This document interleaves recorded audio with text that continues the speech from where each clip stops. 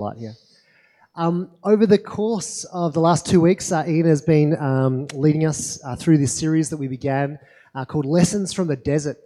And we're looking at the story and the early chapters of Joshua and the people of Israel, which is just an absolutely fascinating story. This whole series actually emerged in part during our full leadership team retreat last year. We'd been reflecting a little bit upon people's experience of Alice Springs. When people come to Alice Springs, they rarely leave the same. Usually something shifts within them. And particularly people who are coming maybe for 3 months or for 6 months or for even 18 months, many may even be here tonight or joining us online. And people come to Alice Springs and they want to ask the question, hey, what is this experience going to be like? And of course we can share a little bit about the complexity of our environment and all that jazz. But at the end of the day, we do see people shift and change, not just in terms of maybe how they see life, but also spiritually. And we asked the question, hey, if someone was coming in for the first time and said, how is Alice Springs going to change you? Maybe there could be a few kind of threads. There'd be a few kind of links that we could say, actually expect to see change in yourself in this way, and that way. And as we started to kind of unpack those, we discovered that there was a similarity between what the Israelites experienced in the desert and perhaps what we experience here in Alice. Because again, whether you come to Alice Springs for weeks or for months or for years, usually as a result of being within a desert environment, you don't walk away, unchanged. You see, I believe that this context, this environment, the isolation of the desert perhaps itself, kind of creates this transitional moment within us. Maybe we don't come to Alice Springs intending to move from one place to another. Maybe we do. Maybe it's a relationship or a job or an opportunity. Sometimes these are steps of faith that people take when they move to Alice. But even if you just accidentally turned up here, I'm convinced that actually in the context of desert, some of these transitional moments we don't need to seek out. They actually just happen because we are here. And that's what I want us to learn from the experience of the Israelites tonight as they take this step over the Jordan River and head toward Jericho as part of taking that promised land that God had for them. So for a little bit of context, if you weren't here the last couple of weeks, they had just scouted Jericho. Joshua, the leader of the Israelites, had sent out some spies. They checked out Rahab the prostitute's house. They kind of got it all kind of sorted. And then they came back and basically said that we are ready. And so that was all well and good. The land was ready to be taken. They believed that God had the victory awaiting them, and yet there was still something to cross. And it wasn't kind of an emotional barrier. It wasn't even a spiritual barrier. It was a physical barrier, and that was the Jordan River. And this is where we meet this people once again, standing at the edge of the Jordan River, ready to take this transitional step in a desert environment toward what God has for them. And so let's see what it says. Joshua chapter 3, verse 1, early in the morning, Joshua and all the Israelites set out from Shittim and went to the Jordan, where they camped before crossing over. Now, what I love about this right from the get-go here in Joshua chapter 3 is he's just got the report back from the spies. Hey, we're good to go. And he's not hanging back. He's not, all right, let's just suss it out for another 6 months. It's like, all right, we've got the report back from the spies. We've got our entry point, and early in the morning, now it is time to go. There was no delay. And there was just this intentional move forward. You see, and I think this is an important thing for us because there's one thing inside of us in these transitional moments where there's this kind of conviction to go and do something, maybe to take a step of faith or to step into these places we haven't been before. Sometimes you have the conviction to go. I know I want to go. Sometimes you might even have the wisdom to go. I've been resourced by these spies in this case. I'm ready. But it's another thing to actually go, right? We can feel the desire to step into places that may challenge us. We can be resourced to step into these places, but we actually need to step in. And that in and of itself is something significant. And that is what we see in Joshua here. And now, a little bit different to how I often do sermons, we're actually going to read the entire chapter of Joshua chapter 3 before I kind of backtrack and unpack some of the lessons that are going on here. But don't worry, it's not too long. But as we roll through this, I want you to hear what is kind of underlying this conviction and resource that is to go that might just prompt Joshua to move forward with such passion and with such conviction. It says in Joshua 3, beginning at verse 2, After 3 days, the officers went throughout the camp, giving orders to the people.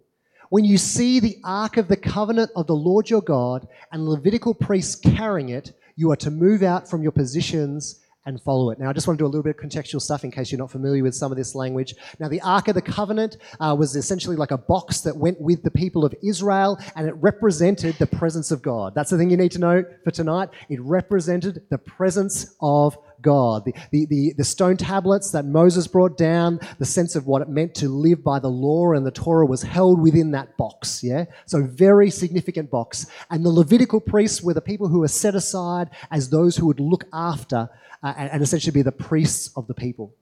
So they're going to go ahead. You are to move out from your positions and follow it. Then you will know which way to go, since you have never been this way before. But keep a distance of about 2,000 cubits between you and the ark. Do not go near it. We'll come back to that.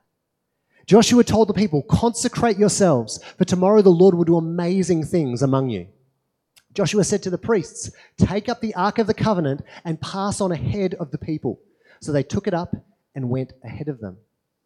And the Lord said to Joshua, today I will begin to exalt you, that's Joshua the leader, in the eyes of all Israel, so that they may know that I am with you as I was with Moses. Tell the priests who carry the Ark of the Covenant, when you reach the edge of the Jordan's waters, go and stand in the river.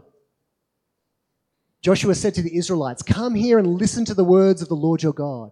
This is how you will know that the living God is among you and that he will certainly drive out before you the Canaanites, Hittites, Hivites, Perizzites, Girgashites, Amorites, and Jebusites. That deserves a round of applause. No, don't go. See, the Ark of the Covenant of the Lord of all the earth will go into the Jordan ahead of you. Now then, choose 12 men from the tribes of Israel, one from each tribe. And as soon as the priests who carry the Ark of the Lord of all the earth, set foot in the Jordan, its waters flowing downstream will be cut off and stand up in a heap. So when the people broke camp to cross the Jordan, the priests carrying the Ark of the Covenant went ahead of them. Now the Jordan is at flood stage all during harvest. Yet as soon as the priests who carried the Ark reached the Jordan and their feet touched the water's edge, the water from upstream stopped flowing. Now, I'm just going to stop here for a moment. I just imagine being one of those Levitical priests, right? You're carrying this ark, which weighs a lot, and you're essentially walking into the Jordan River with this idea of essentially this massive weight. You know, it's not like this thing is going to float, right? And so you're kind of walking. I just feel for the Levitical priests. They're like stepping in here holding essentially a millstone. And I could just imagine that with this thing on their shoulders, because they used to hold it on kind of rods made out of wood on their shoulders, they're kind of walking into this water. If God does not come through here, this thing is taking us down into the depths, right? And the author stresses that this isn't kind of a little trickle of the Jordan right now. We are talking about Jordan at flood stage. So just in case people were like, oh, maybe it was just a little trickle, that kind of stuff, the author wants to make it clear. This thing was risky. They were going down if God did not come through. It piled up, that's the water, in a heap a great distance away at a town called Adam in the vicinity of Zarethan, while the water was flowing down to the Sea of Arabah, that is the Dead Sea, was completely cut off. So the people crossed over opposite Jericho. The priests who carried the Ark of the Covenant of the Lord stopped in the middle of the Jordan and stood on dry ground, while all Israel passed by until the whole nation had completed the crossing on dry ground. So that is actually the end of the chapter. And so we have to ask the question, what is God teaching us about life in the desert, about these kind of transitional moments through this story? And this is the thing I want to kind of highlight first. And I've got little summary slides, so it's all there in case you get lost. But the first thing that I think the desert requires, and what it requires for you to live here in Alice Springs and to experience what God has for your kind of transformative kind of heart in this context, is that the desert requires our patience. It requires patience. And if you've lived here in Alice Springs a while, you know how much the desert requires patience, right? What I loved is the fact that the people, they knew what they were promised, but they still needed to wait. There was this really strong emphasis from Joshua. It's like, you need to wait for the Ark of the Covenant to go before you enter this land. God is going to be going before you. The presence of God is going to go before you. And so even though you're excited and you're passionate and you're ready to go and you believe that God has this land for you, you still need to wait for God. I love that language he uses. You are going into places where you have not been before, so you need to watch the ark. It's leading you somewhere new. And this is what God does for us here in the desert. He leads us into new places and new experiences. And sometimes people can be so impassioned about seeing breakthrough and transformation and trying to fix whatever it is that they see that they can go wading into that Jordan River without waiting for God to go ahead of them. And again, if you've been in Alice 6 months, 12 months, you will have seen this already. If you've been in Alice for decades, you would have seen this over and over again. Because the desert requires patience. I love that detail. It's like leave 2,000 cubits in front. Let the ark get 2,000 cubits in front of you. And this wasn't just because no one was allowed to touch the ark except kind of the Levites, all right? So that's kind of, there's a bit of history there and all that jazz. This was actually about giving enough buffer distance. It's about 900 meters in our units of measurement. I love that idea that this presence of God is like just 900 meters ahead. I saw it go past. It went that way. It's almost just out of distance, isn't it? Just far enough, right? Just far enough that you know it's there, but at the same time, it's not too close.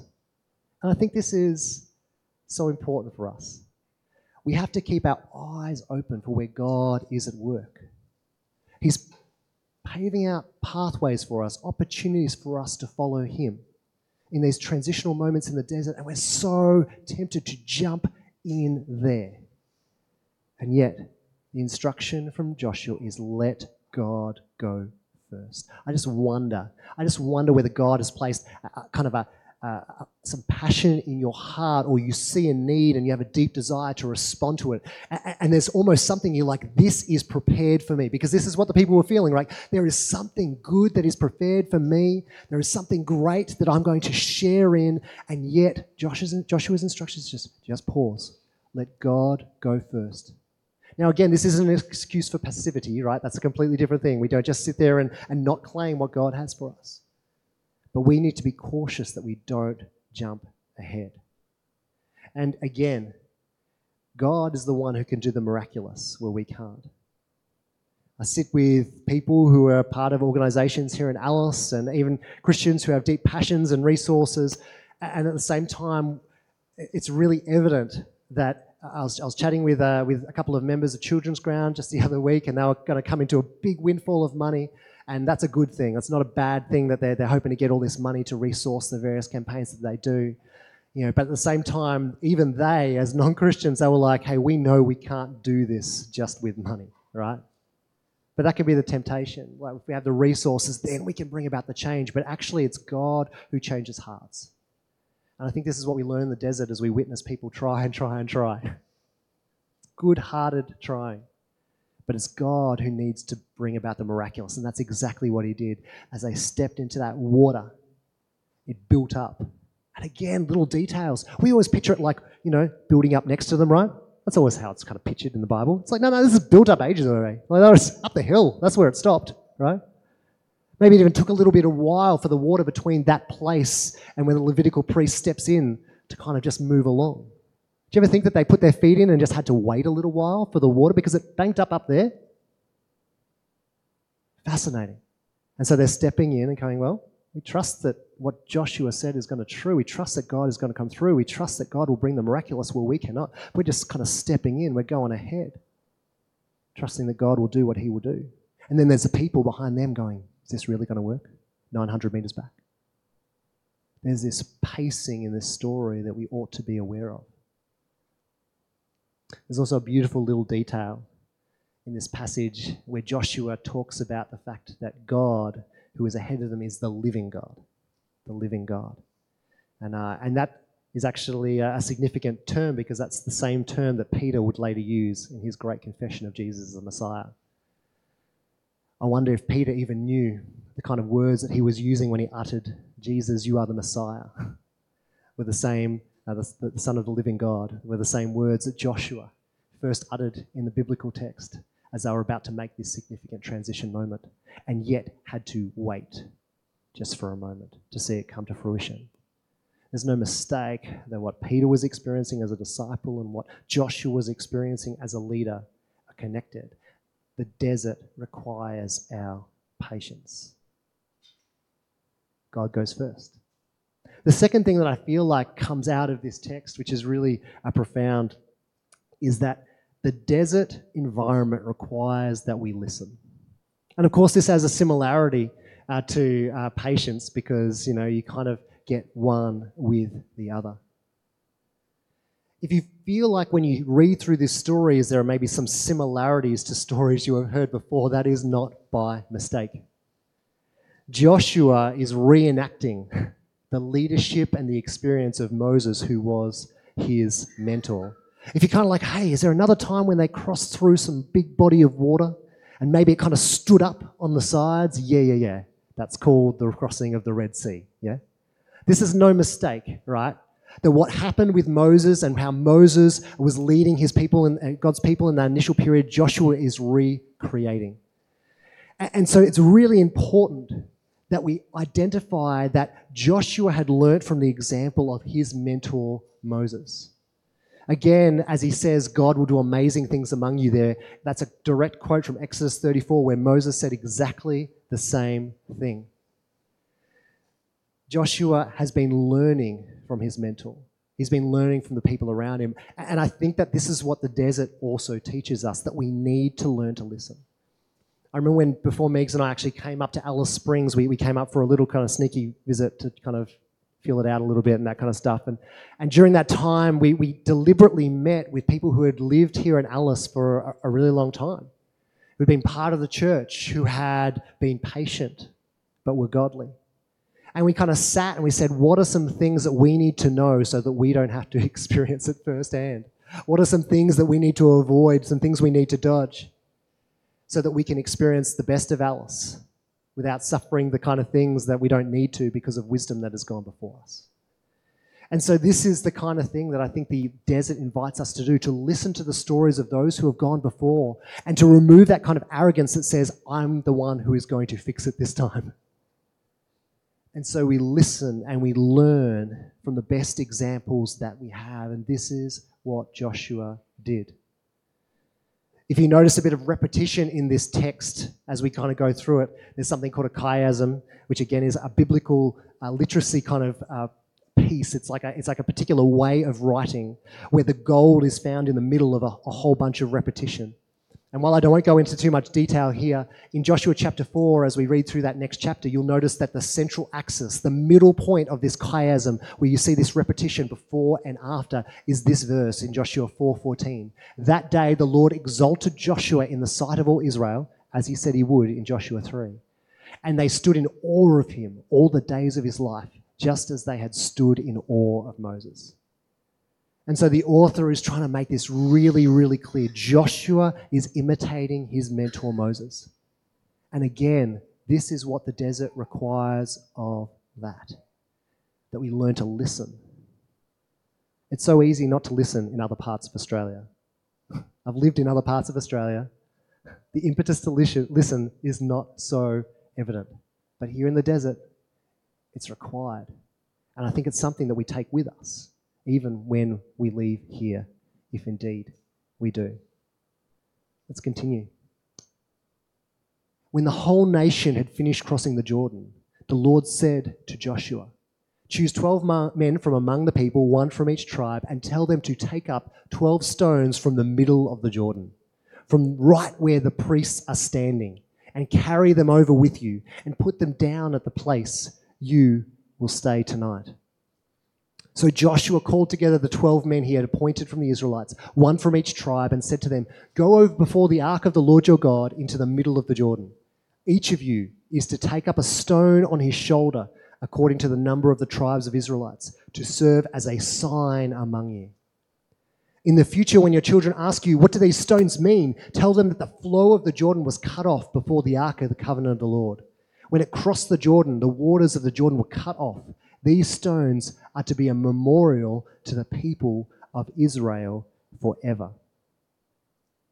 So the Israelites did as Joshua commanded them. They took 12 stones from the middle of the Jordan, according to the number of tribes of the Israelites, as the Lord had told Joshua, and they carried them over with them to their camp, where they put them down. Joshua set up the 12 stones that had been in the middle of the Jordan at the spot where the priests who carried the Ark of the Covenant had stood. And they are there to this day. And I love that in this transitional moment, right, the instruction that comes along with that impetus toward patience and that along with that kind of instruction to listen and learn from those who have gone before also comes with this instruction to remember.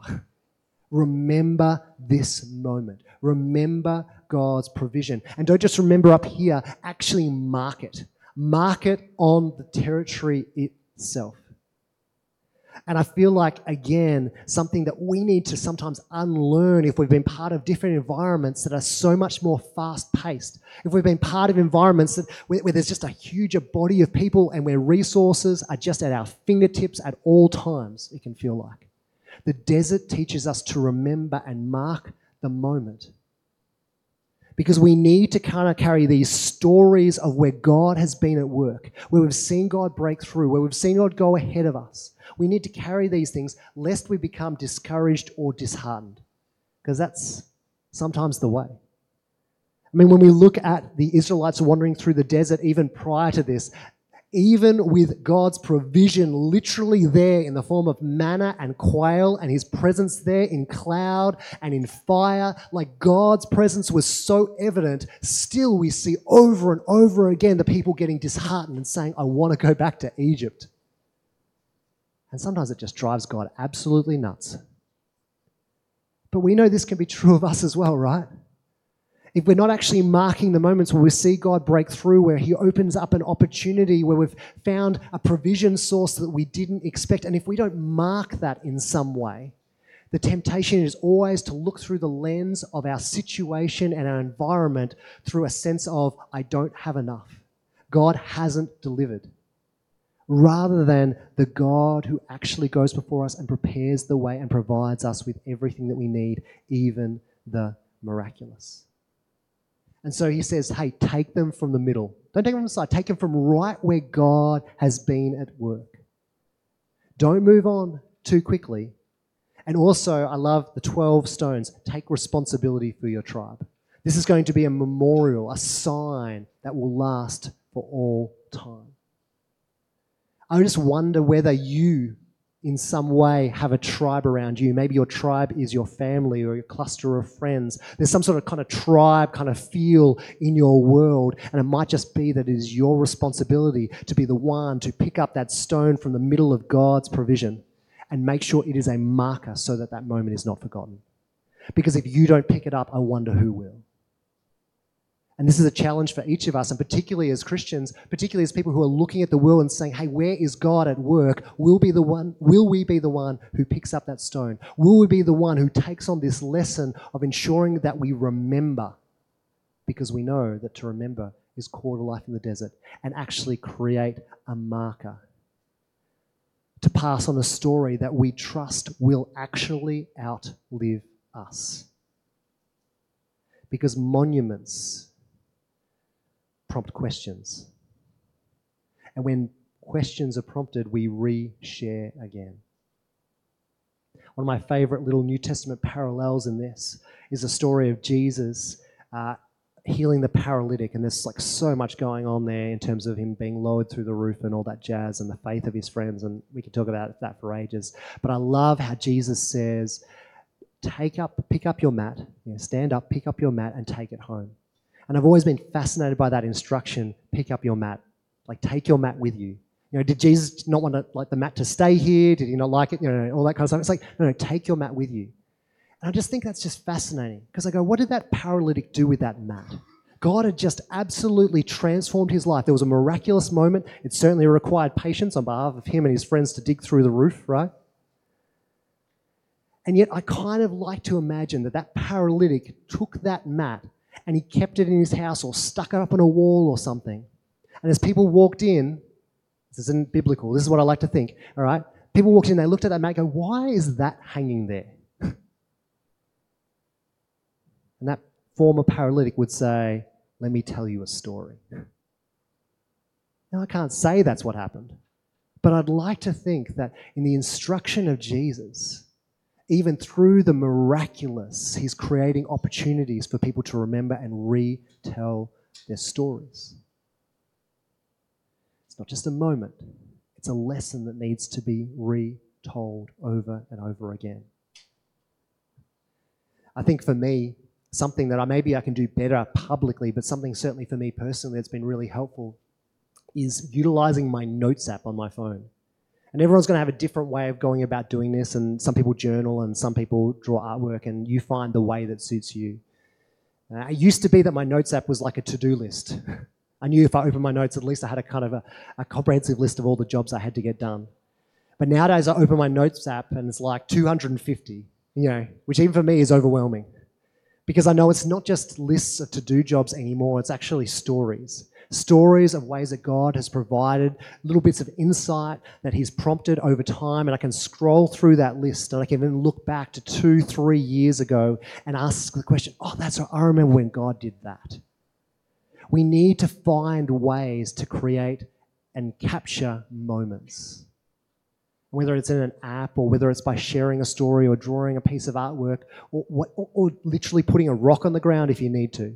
If you have a backyard and something happens and you just place a rock on that ground and that reminds you to share that story, then by all means, you go ahead and do it. But the desert teaches us to remember.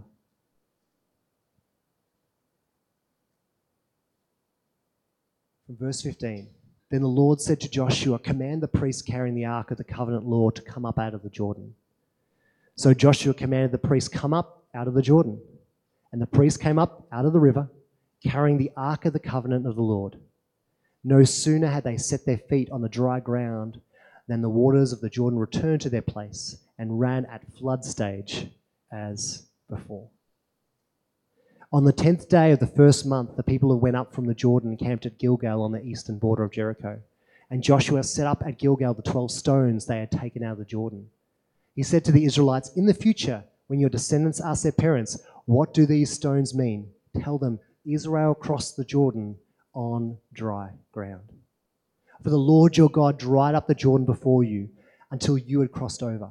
The Lord your God did to the Jordan what he had done to the Red Sea when it dried up before us until we had crossed over.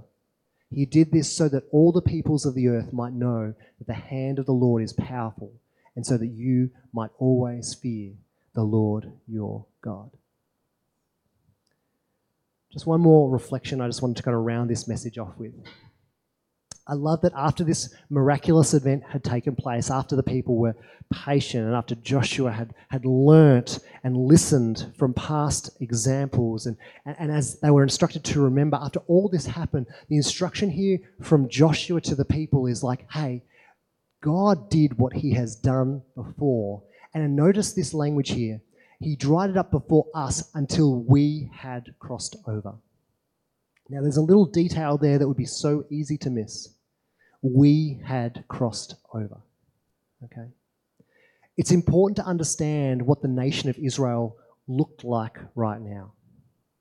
Joshua and Caleb, these two people, were the only people who would have been over the age of 58 right now.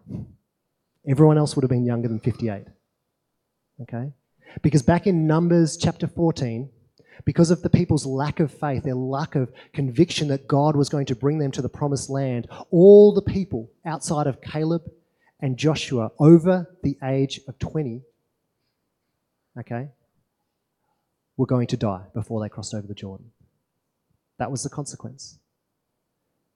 And so when Joshua and Caleb says, we had crossed over, you're talking to a group of people that unless they were 38 or older, right, they wouldn't have actually experienced this. They wouldn't have experienced that Red Sea moment. In fact, they would have had to be probably closer to 48 to actually remember it. And yet, at the same time, Joshua is inviting this whole group of people into the bigger story of what God had been up to from the beginning. He actually invited them in. Essentially, he says to the people, now is the time for you to join us, Caleb and Joshua. In this moment, you have experienced what we have. You are experiencing the provision that you were chosen for. And I just think that's a beautiful, beautiful invitation. The desert requires our patience. The desert requires we listen, and the desert requires us to remember. God goes first in the desert.